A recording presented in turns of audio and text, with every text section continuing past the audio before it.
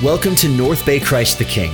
You're listening to our weekly service message podcast. Join us every Sunday morning at 9:30 and 11 o'clock at our campus location in Birch Bay, Washington.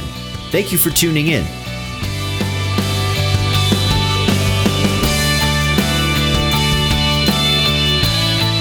Forward this morning. If you are new with us, we are in week 3 of a 4-week series on the book of Jonah called the Below the Surface. About a month ago, Dan approached me and he asked me if I would speak this Sunday. And since then, I have been asking myself, what lies below the surface of my own life? What are the beliefs that I hold that influence how I live, but I struggle to address? What is really going on deep down inside of my soul? And through a very fun process of diving deep, God has been answering that question for me. I've been realizing that I really struggle to trust God, and often I don't trust God. My default way of living is to trust in myself. There is a belief that I have below the surface where I say, I'm fine, God, I can take care of myself. Thanks for the offer, but I will come to you only when I really need to. In the meantime, I can lead my own life. In order to be the man that I want to be, I just need to try harder, put in more effort, take control of the wheel, and go. I don't know about you, but this attitude never ends up working out for me. No matter how hard I try, no matter how strong my willpower is, I am terrible at managing my own life. And I'm frustrated by this because even though I know this to be true, I still continue to do it. For example, being fully transparent here, I really struggle to spend consistent time with Jesus. For months, I've been trying to create a habit of waking up early, praying to God, getting in the Word, starting the day off slow, and I am terrible at it. Most of the time, I turn off my alarm over and over and over again until I wake up with just enough time to spare, and on a good day, maybe get a bowl of cereal. And yet, I know that if I were to be more disciplined, if I were to prioritize my time with Jesus, my quality of life would absolutely improve. That I would have more perspective, more peace, more dependency. In my head, I know this, but the truth is when I wake up in the morning and I'm sitting and I'm laying there, I don't truly believe I need to spend that time with God. I think I'll be fine, but what I do need is 30 more minutes of sleep. I constantly fail to recognize my own need for God until He makes it really obvious to me. And you think that I would learn my lesson by now because every time I depend on my own strength, I come to a spot where I am just exhausted, where I attempt to balance work, time with friends, time with my girlfriend, time for myself, time at the gym, time to read, time with Jesus, and the list goes on and on and on. And quickly, I burn out, and it's usually at this point where I go, okay, fine, God. I can't do this anymore. I'll turn to you. I'll take a risk in following you because I really need you this time. And the whole time I feel like God is saying, I'm right here. When you're done running around in circles, I'm right here. This game you play with yourself is tiring. I have so much more for you. Take the risk to follow me. Don't just put me to the side as you go through your day. Follow me. But then once I start feeling okay again, I tend to fall back into the same pattern. And when I feel okay again, I tend to just trust in myself and choose comfort instead of following Him. I struggle being obedient to God because I ignore my need for Him and I don't fully trust Him. And I think that all of us, whether we know Jesus or not, we can relate to this in some way. We all have something below the surface of our own lives. We all have our core beliefs, our inner motivations that make us act the way that we do. And we all struggle to trust. We all struggle to take risks. But there is a great tension in this because our God is a God of risk. He calls us to risk in following Him, to step outside of ourselves, to step outside of our comfort, and to trust in an all-knowing, invisible God. I don't know about you, but that sounds risky to me. And I think many of us understandably say, you know what? I'm comfortable. My life's good enough. I don't need to take chances. I'm good with the church thing. I like to worship. Yeah, I pray. Yeah, I even believe God is real. But don't actually ask me to make you follow you, God. Don't actually make me surrender what I think is best. You are calling me to lay down my life for you? I'm fine. I'll come to you when it suits me. Even if trusting ourselves fails over and over and over again, we still desire to take control instead of surrender because that seems too risky. And I think that Jonah really relates to this. For the last 2 weeks, we have been going through the book of Jonah. We saw God come to Jonah and tell him to go preach to the city of Ninevites, his bitter enemies. Jonah refused out of fear, and he tried to run away from God and ended up being thrown off of a boat into the middle of a sea. As Jonah is drifting to the bottom of the sea, God sends a big fish to swallow him, and he's in this fish for 3 days praying for God to save him. And he gives a last effort vow saying, God, if you get me out of this, I'll do anything. I'll follow you. I'll surrender. And the last thing we read last week was that God had Jonah vomited out of a whale back onto the land, which is disgusting, by the way. So far, we have seen Jonah refuse to trust God enough to actually follow his call. That he would rather stay safe and comfortable. He would rather lead his own life and just have God leave him alone. He does not want to take a risk in trusting what God might have for him. And this is where we're picking up this morning, with him trying to lead his own life, and it's gotten him covered in whale vomit. In Jonah's story, we are going to see that if we believe that God's power is actually in us and that he is actually trustworthy, then we can boldly respond to his call to actually take risk. So if you have your Bibles or a Bible app, we're going to be in Jonah chapter 3, and the text is also going to be on the screens. In verse 1 through 3, it says, Then the word of the Lord came to Jonah a second time. Go to the great city of Nineveh and proclaim to it the message I give you. Jonah obeyed the word of the Lord and went to Nineveh.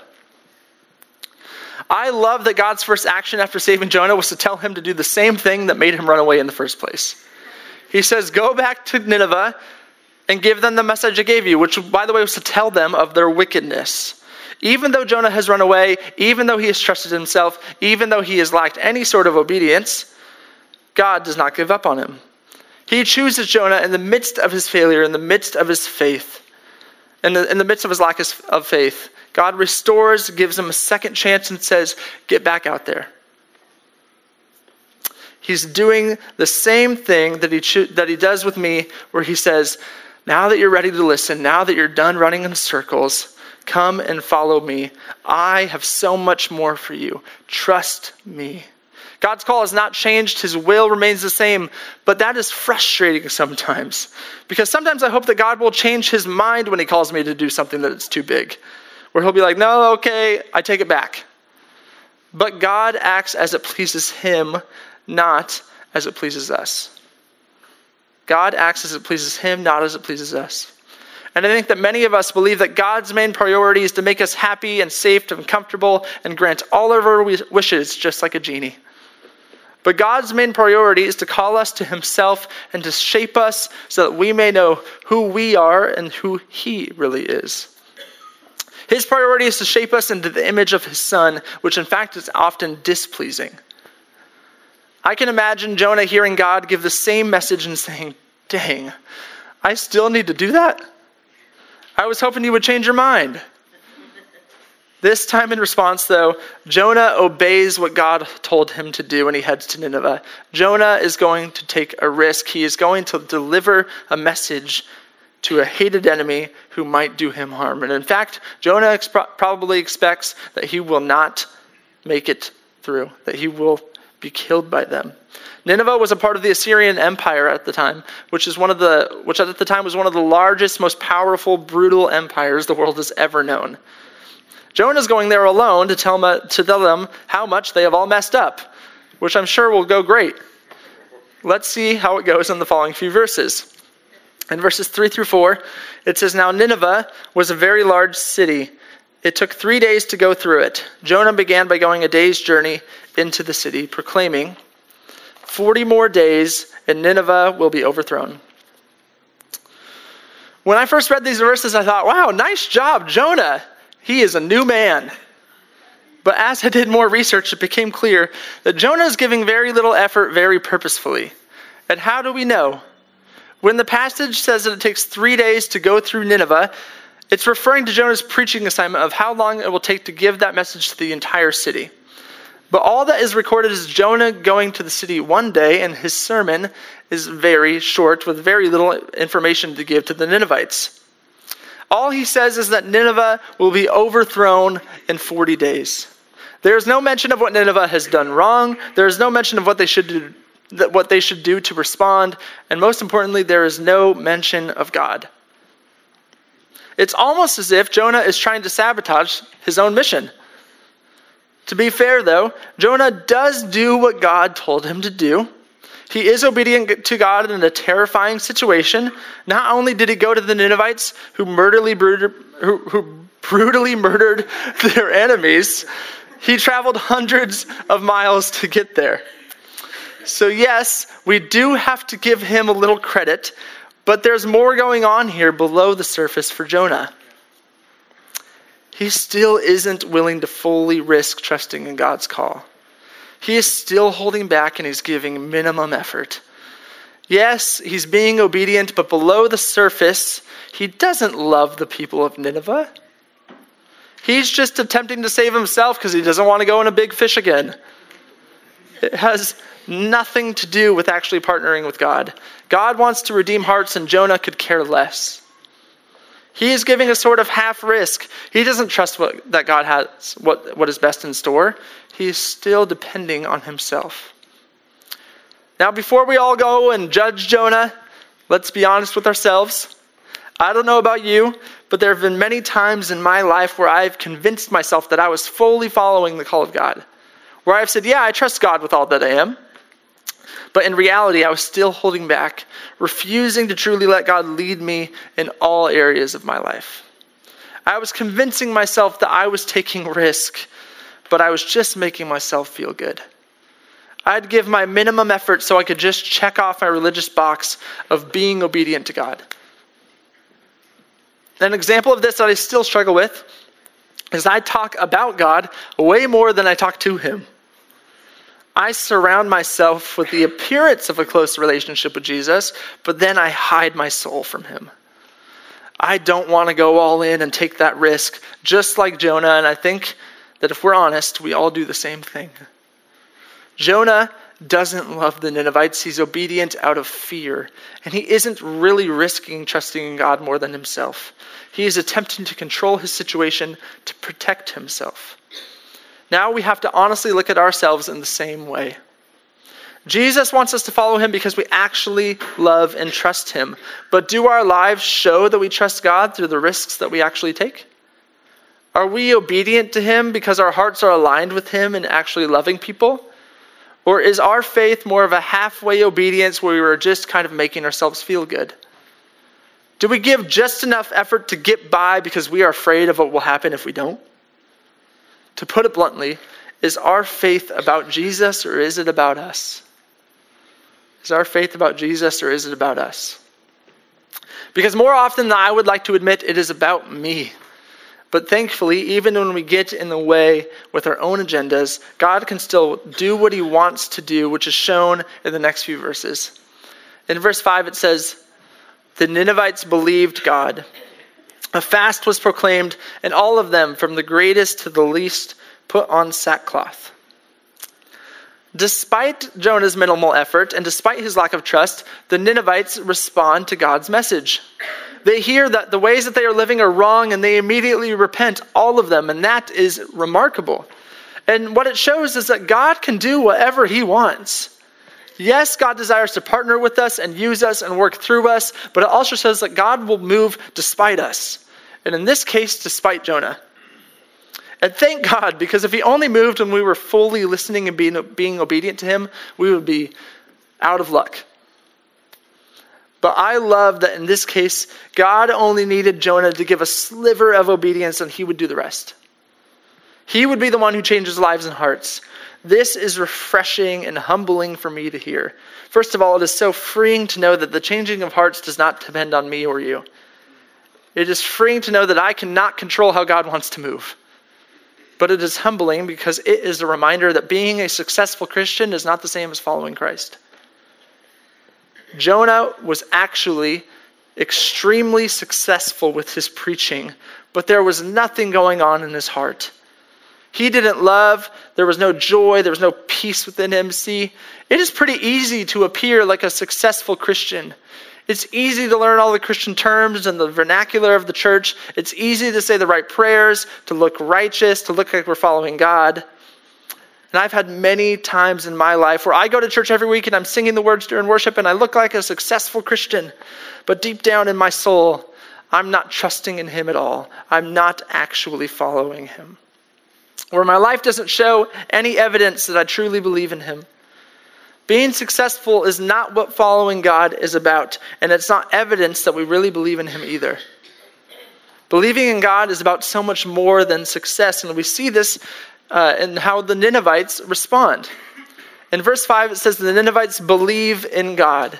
And I think that sometimes when we hear this word belief, we associate it with a sort of like mental belief. An example of this would be like, yeah, I believe God exists, or I believe God is real. But this is not the belief, the type of belief that Scripture is talking about. See, when the Ninevites believe, their belief is informed by action. To show that they believe, they proclaim a fast and they put on sackcloth, which is sort of weird, but putting on sackcloth was a way to humble oneself before God. It was often used in mourning, and it was a way to show repentance and surrender. The kind of belief that the Ninevites have is not just this intellectual belief. In fact, a better word than belief that reflects what's going on here is the word trust. The Ninevites trusted in God, and they demonstrated this with their response. And I think that we miss this all the time. We say we believe in God, but often that means nothing to us. I know for a lot of my life, believing in God meant nothing to me. It was just something I said, but in no way was my life actually impacted. If belief isn't followed by action, do we actually believe? For example, if I say that I believe that any of these chairs will support my weight, but then I refuse to take the risk to ever sit in the chairs, I don't really believe that the chairs will be able to support my weight. I'm just saying words. There's no evidence that shows that I believe that to be true. And the same goes with God.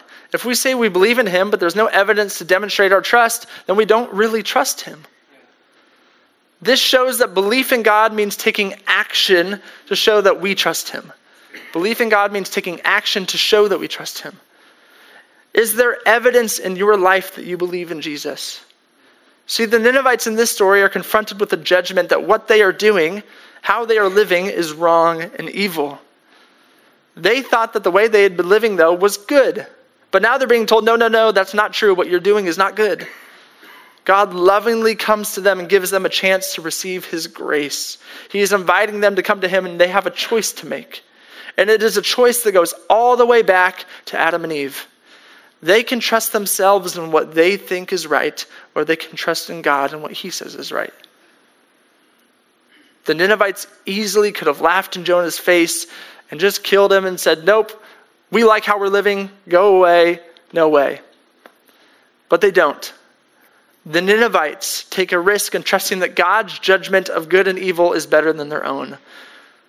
The Ninevites take a risk in trusting that God's judgment of good and evil is better than their own. They demonstrate their belief by repenting. And they turn away from their actions towards his grace and love. Let's continue to see what their response to God looks like in the next few verses. In verses 6 through 9, it says, when Jonah's warning reached the king of Nineveh, he rose from his throne, took off his royal robes, covered himself with sackcloth, and sat down in the dust. This is the proclamation he issued in Nineveh. By the decree of the king and his nobles, do not let people or animals, herds or flocks taste anything. Do not let them eat or drink, but let people and animals be covered with sackcloth. Let everyone call urgently on God. Let them give up their evil ways and their violence. Who knows? God may yet relent and with compassion turn from his fierce anger so that we will not perish. What's going on here is a complete and total surrender to God. The whole city, from the most powerful to the poor, from the people to the animals, are turning from their ways, and they're all hoping for God's mercy and compassion. See, the king of Nineveh is one of the most powerful people in the world at that time. Nineveh is one of the most powerful cities in the most powerful empire in the whole world. And when he received Jonah's warning, he completely humbles himself, turns from his ways, and submits before God's authority and judgment. And that is incredible.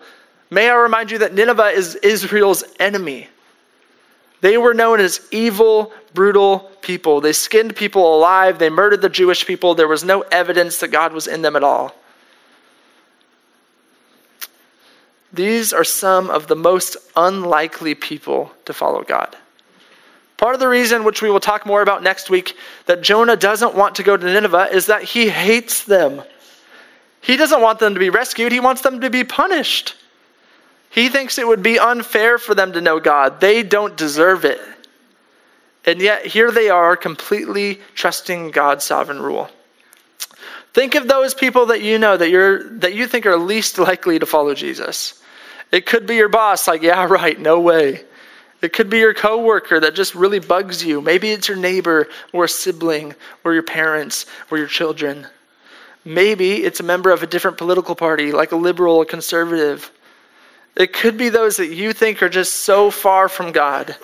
Are there people in your life that you would rather have punished than transformed? That is who the Ninevites are to Jonah.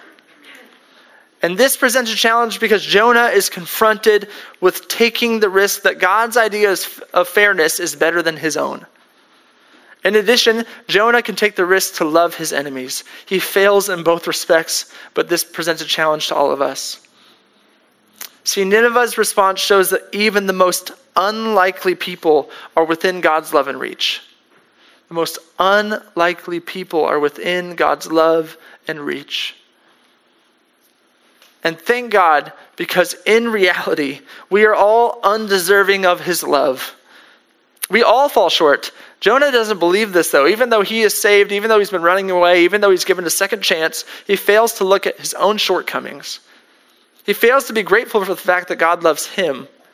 He is too focused on those people, the Ninevites, and how they fall short. And we must look at ourselves in the same way, look in the mirror and say, how similar are we to Jonah? Believing that we are deserving of love and grace, but not them. No way. I praise God that the Ninevites responded the way they did, because then we get to see his mercy in the last verse.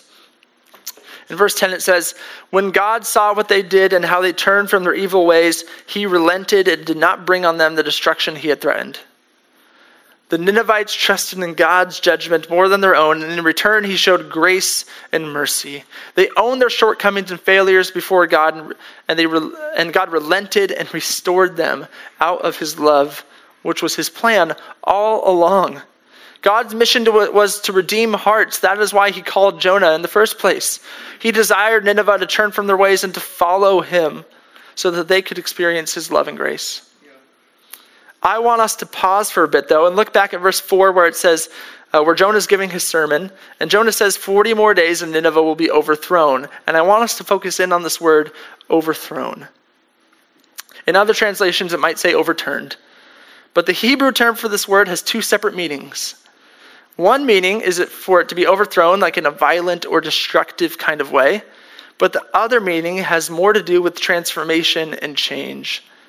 So it could also be read as 40 more days until Nineveh will be transformed or changed. God refuses to overthrow Nineveh in a destructive sort of way, and instead he chooses to transform them. This means that Jonah's words do come true. God had always planned to fulfill Jonah's words, even in Jonah's minimal effort, but not in the way that Jonah had intended. Nineveh seeks God's mercy, and they are absolutely transformed. They are overthrown. They risk entrusting God, and his kingdom overthrows their own kingdom. This is what God desires for all of us.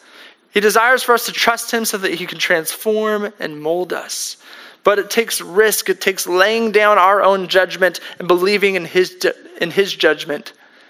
God's kingdom overthrows Nineveh. What needs to be overthrown in your kingdom? What needs to be overthrown in your kingdom? Is trusting God worth that risk to you? He desires to have his grace and love flood your life, but you get to decide if you want that.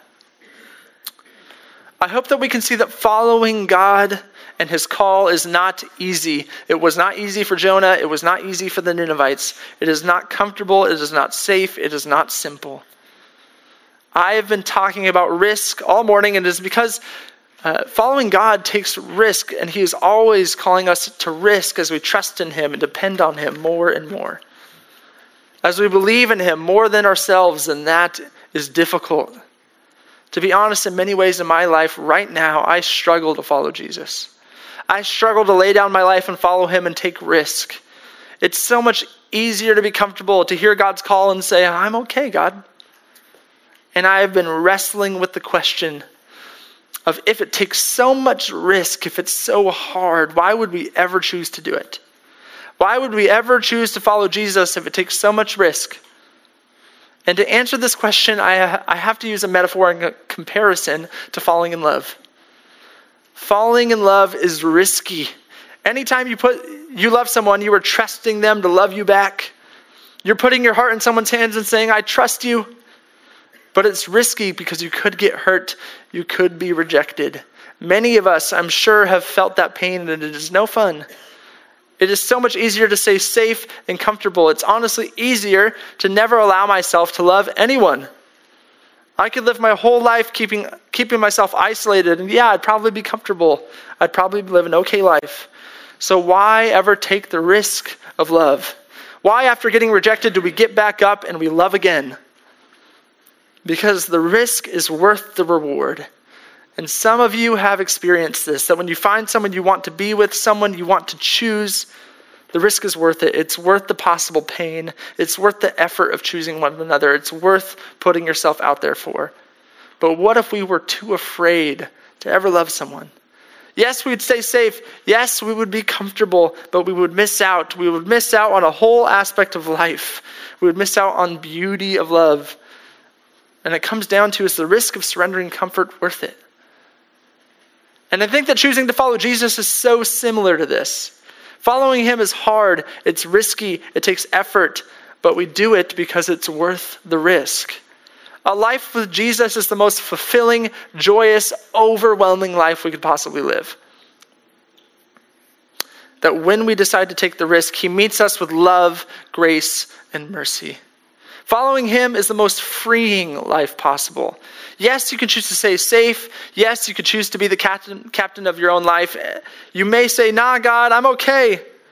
But in doing so, you will miss out on a life of fulfillment with God, where you no longer need to trace affirmation or validation, where you don't need to earn love, where you can be truly cared for and shaped into who you were always meant to be. But here's the thing, only you get to decide if following God and his call for you is worth it. Jonah decided, no, truly trusting God and following what he wants me to do, it's not worth it. The Ninevites, on the other hand, said, yes, believing in God is worth the risk. We will change everything. But only you can answer, is following Jesus worth the risk to you? Is following Jesus worth the risk to you? Working through all of this with God has been really difficult and heavy for me, because I've realized often that following Jesus is not worth the risk for me. And that is shown in how I live my life. I am so comfortable. I actively avoid risk, just like Jonah. And this has been really hard for me to realize and to admit to myself without making excuses. But it has shown me some of the fears that I have lying below the surface of my life. One of my biggest fears is that I will always live a life of comfort and safety. That I will chase my ambitions, follow my own voice, only do the things that I know I am good at, and never take risk. I am fearful that I'll know following God would be better, and that I'll never take the risk to actually do so. I'll continue to choose what I think is best, and then I'll get to the end and miss out on a whole life that God had for me, because I was too afraid that I'll run away from God forever, just like Jonah. And I'm fearful that I will need to get swallowed by a whale before I'm willing to do it. But in my fears, some of Jesus' words are encouraging to me. In Matthew 16:25, Jesus says, "For whoever wants to save their life will lose it, but whoever loses their life for me will find it." This has been encouraging to me because it is a reminder that surrendering to God, taking the risk and trusting him is worth it. When I come before God and he asks me, what did I do with what I gave you? I don't want to say, not much. Just kind of hung out. I want to say, God, I gave it all. I risked it all for you. I took the little risks every day as I trusted and followed you, and I found life. So as we wrap up, I want to ask you, what type of risk do you need to take? Maybe you're like Jonah and you have known who God is, and you're being asked to take a risk to trust him, to do something that just seems way too big for you, and your first reaction is to run away. An example for many of you could be simply taking a risk to fill a role here at this church. Many of you could be called to be leaders here at this church, but the moment you hear the word leader, you say, no, God, not me. I can't be a leader. Maybe leading in Kids Place or United or in our small groups or in our Care and Connection team. Or maybe, also like Jonah, you need to risk in trusting God more than yourself and believing that he has better for you. Maybe it could be trusting that God's idea of fairness is better than your own. That his idea of justice is better than your own. You could be bitter at God saying, what you did wasn't fair. What you're doing isn't fair. Why are you loving them? Maybe you need to see that God is providing for you first before looking at that, past that so easily. Perhaps the type of risk that you need to take is similar to the Ninevites, where you need to take a risk and trust that God's idea of good and evil is better than your own. And I would be remiss if I didn't say this, but some of us have been living in ways that we think are good, but God actually says, no, that's not true.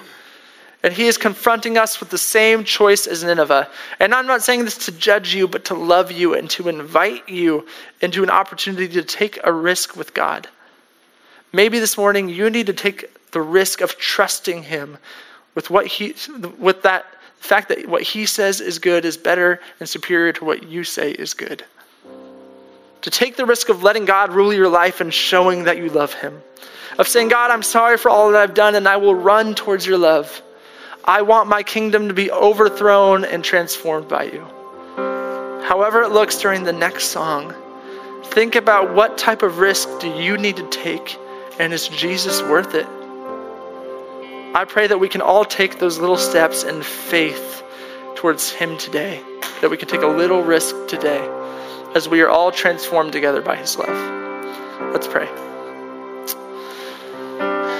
God, you are good. And we thank you so much that you continue to choose Jonah and that you continue to choose us even when we run away, even when we fall short, even when we refuse to turn to you, God. You never refuse to turn to us. You will never reject us. And I pray that for all of us who have been hurt, for all of us who have had pain from people running away from us, God, that we would know that you would never do that. You're right here for each and every one of us right now.